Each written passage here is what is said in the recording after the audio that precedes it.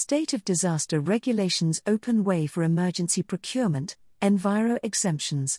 More than 2 weeks after President Cyril Ramaphosa announced that the electricity crisis had been declared a national state of disaster, the regulations giving effect to that declaration have been gazetted.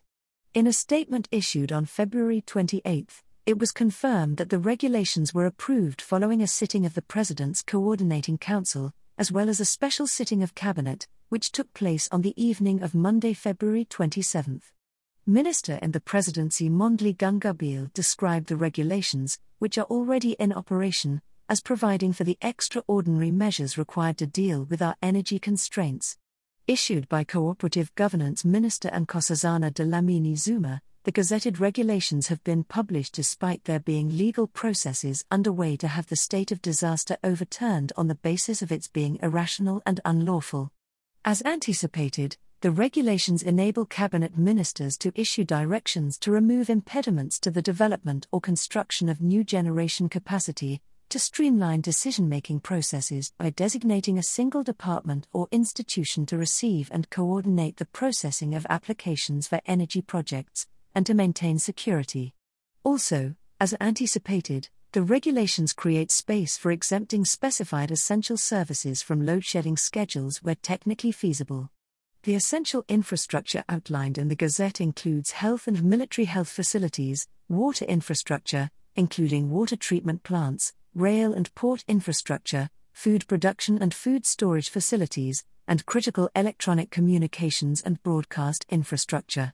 These exemptions will be undertaken in a manner that does not result in an increased risk of placing the national grid under pressure, government said in a statement issued together with the regulations. Directions can also be issued to exempt certain activities, including repairs to existing energy infrastructure, from the provisions of the National Environmental Management Act, and to streamline decision-making processes for environmental authorizations, including atmospheric emission licenses.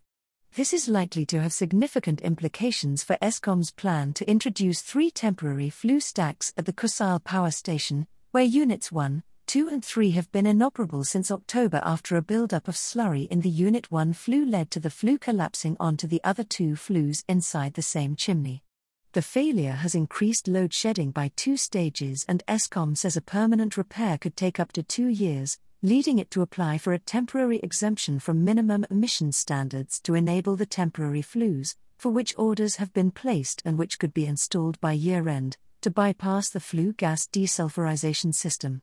The regulations also open the way for electricity sales from individuals, companies and municipalities, as well as for the issuance of guidelines for net billing or feed-in tariffs to facilitate small-scale embedded generation as well as wheeling of electricity.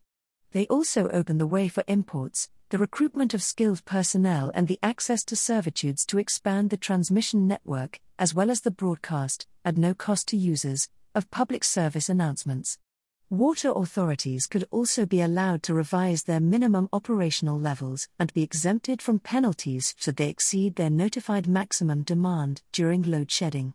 Any emergency procurement undertaken during the state of disaster will be subject to the emergency provision under the Public Finance Management Act, the Municipal Finance Management Act and the Preferential Procurement Framework Act. However, the Auditor General will conduct real-time audits, and any procurement undertaken using the emergency provisions must be published and reported to Parliament within a month of the expenditure.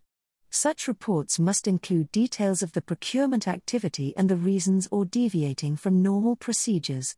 Government defended the state of disaster and the regulations on the basis that they would empower departments to implement measures to protect the public interest by minimizing disruptions and deal with the disruptive effects of load shedding. Opposition to the state of the disaster is likely to remain, however, with public skepticism having been heightened by recent revelations by former Eskom CEO Andre de Ruyter about ongoing theft by organized crime syndicates at several coal-fired power stations. De Ruyter estimates that there is currently theft amounting to about R1 billion a month, relating mostly to coal and heavy fuel oil.